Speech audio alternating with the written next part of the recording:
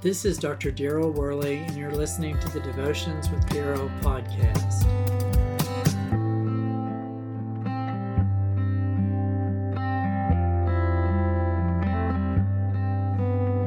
What is true happiness? Society reminds us that success and money bring happiness. Social media suggests that acquiring friends and likes brings happiness. Others seek happiness trying to fine-tune their bodies. No matter what we seek for happiness, we have an intense desire and pleasure-seeking nature, which causes us to attempt to find happiness in things that are tangible. We may seek happiness by spending copious amounts of time with family, but when they don't pick up our phone calls, we may decide to watch a movie. When the movie is over, we might go to sleep, only to get up the next day, go to work, and work overtime hours in an effort to earn a promotion.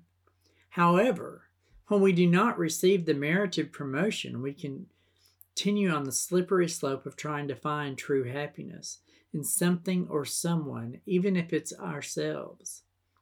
Time and time again, life constantly reveals that the next best things that we pursue lacks complete satisfaction in the end. Yet, true happiness and blessing is described in the book of Psalms. Blessed are those whose ways are blameless, who walk according to the law of the Lord. Blessed are those who keep his statutes and seek him with all their heart. That's Psalms chapter 119, verses 1 and 2.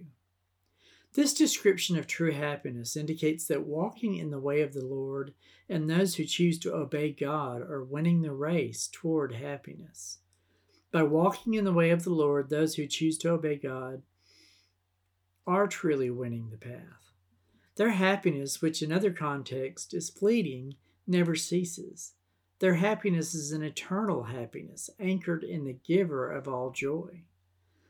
As we aim to please God by obeying what he said in his word and seeking him with all of our hearts, our diligence is not in vain because God rewards us for doing so. Ultimately, faith propels us to take God at his word, and love for him ignites our obedience to it so that we can find ourselves blessed and truly happy. Without knowing it, society yearns for this happiness, a true happiness that is ferociously untamed and very much accessible in Christ Jesus.